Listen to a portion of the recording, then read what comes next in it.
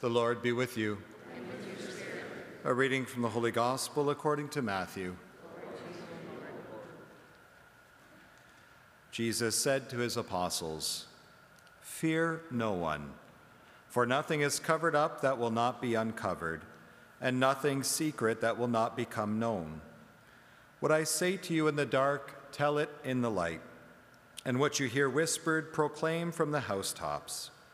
Do not fear those who kill the body, but cannot kill the soul.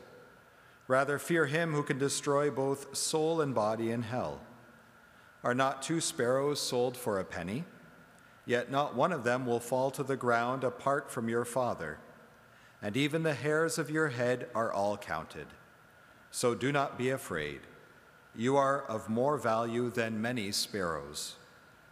Everyone, therefore, who acknowledges me before humans, I will also acknowledge before my Father in heaven. But whoever denies me before humans, I will also deny before my Father in heaven." The Gospel of the Lord. Praise to you, Lord Jesus Christ.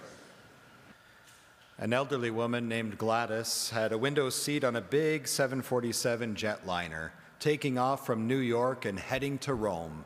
Finally, she had the opportunity to visit the eternal city that she had longed to see for her entire life.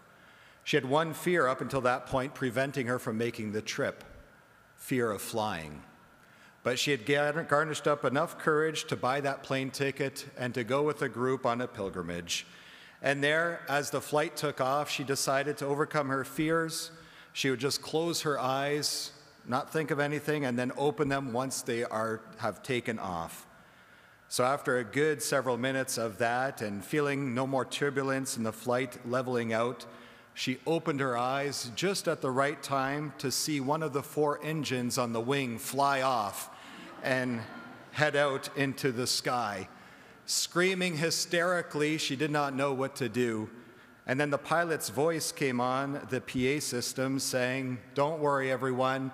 With the 3 engines, we can still make it to Rome. Everything will be okay. Nothing to worry about." And plus, the stewardess came over to Gladys and said, "Don't worry. You see those 4 men in the front seats there of the plane? They're bishops. They'll be praying. We're good. We have 3 engines and 4 bishops on this flight. God is with us, and the bishops are praying for you."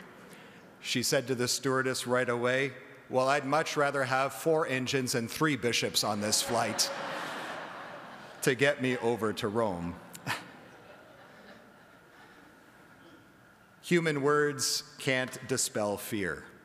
It's just a fact. They help. They might assuage some of the feelings or emotions, but only God's word, divine word, can dispel fear, because it comes from the depths of eternity and of love that has control of everything going on that can make us afraid. Human words can help from friends and others, but we need faith to truly be courageous in our life and overcome those things that hold us back from being the best person and version of ourselves that God wants us to be, because he wants us all to become saints. And fear can be those things that hold us back from different ways in which God's plan might have something in store for us. This is the very experience of the prophet Jeremiah in our first reading. He's been faithful to the Lord, and he knew from the beginning of his prophetic ministry that he was going to have some opposition. He was called to give hope to the people, but also challenged their idolatry. He's the one who connected idolatry with adultery in the Old Testament, and that's a poignant image that he was hammering home with the people. He was called to plant, but also uproot and bring people back to fidelity to God and justice towards one another because of the lack of respect people were having in the nation of Israel at the time. But now everything's going wrong here in chapter 20. He's praying to God for help because he's getting so much persecution, so many doubts about his calling as a prophet, that he's falling into a deep despair that's likened to a dark pit in his prayers to God. And then he receives an insight in his prayer, a divine word, a word that can help him overcome his doubts and fear. And it's a powerful one that I invite you and all of us to pray when we're experiencing those Jeremiah moments, those moments when we feel that we're completely down and out, that everything we thought that was going to be is no longer so, and we feel an absence of God's presence. This is what the Lord told him. The Lord is at my side like a warrior. Therefore I shall sing and praise the Lord. What a great prayer. The Lord is at my side like a warrior. Therefore I shall sing and praise the Lord. From this point onwards, Jeremiah is climbing up out of that pit, out of that spiritual darkness. This word from the Lord is exactly what he needed. And what a great image. Who best to fight by our side like a warrior than God himself? And notice here, God doesn't remove the danger or remove the difficulties from Jeremiah. He enters into them, and he promises to be by his side. Over the past week and a half, I've attended many graduation ceremonies for our grade school and upcoming week high school students, along with the other priests. And one thing that struck me across the board in all of the graduation speeches from the students this year was something I don't know that I've picked up on earlier. And that was each of the students at each of the schools thanked the principal and the staff for creating a safe school for them to go to. I found that very interesting. I thought when I was in grade 8, we thanked the principal for our field trip, for our sports teams. It would have never even crossed my mind to thank them for creating a safe school environment. Now, as we know, there's a whole list of things that are behind that statement from our young people.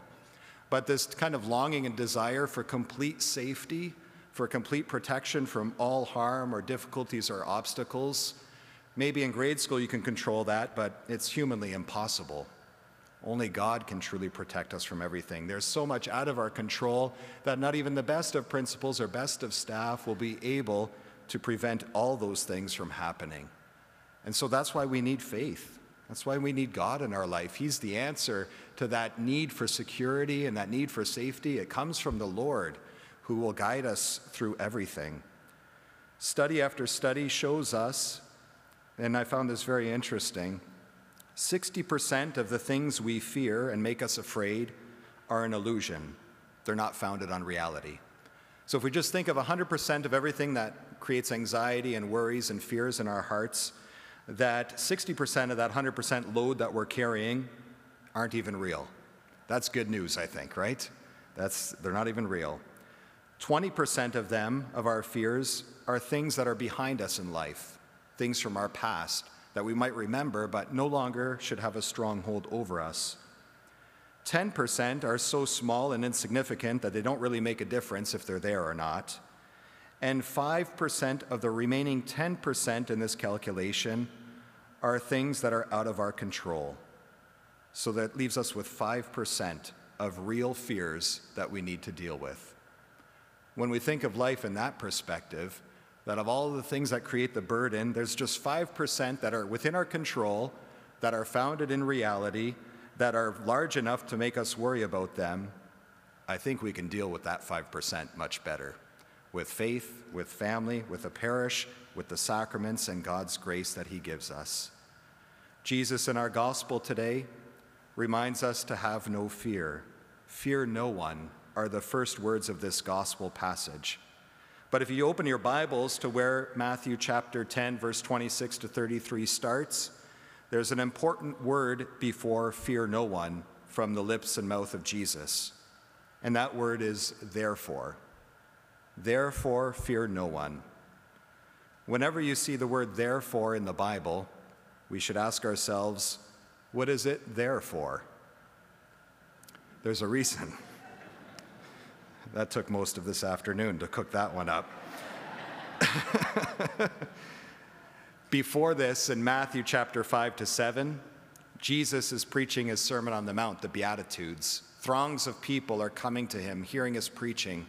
Chapters 7 to 9, he's healing and performing miracles. And now so many people are following him and the gospel message that it seems that they are on the top of their game.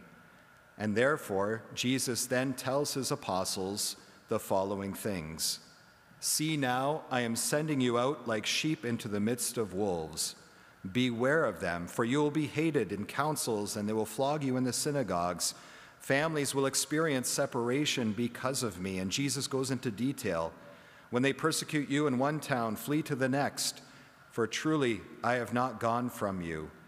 Therefore fear no one, for nothing is covered up that will not be uncovered, and nothing secret that will not become known." Jesus, after sending the apostles into a challenging time, reminds them that their mission is not going to be without difficulty or obstacles, but that should not lead them to fear. He's at work with them, and he perceives and sees everything, just like everything that is given, and we are more valuable than sparrows sold for a penny. Not one that falls on the ground is unperceived by our Father in heaven. God sees us. Christ Jesus, the Son of God, sees us. And this isn't some weird kind of surveillance that God's seeing us, is that he cares for us. When we say that God sees us, he cares.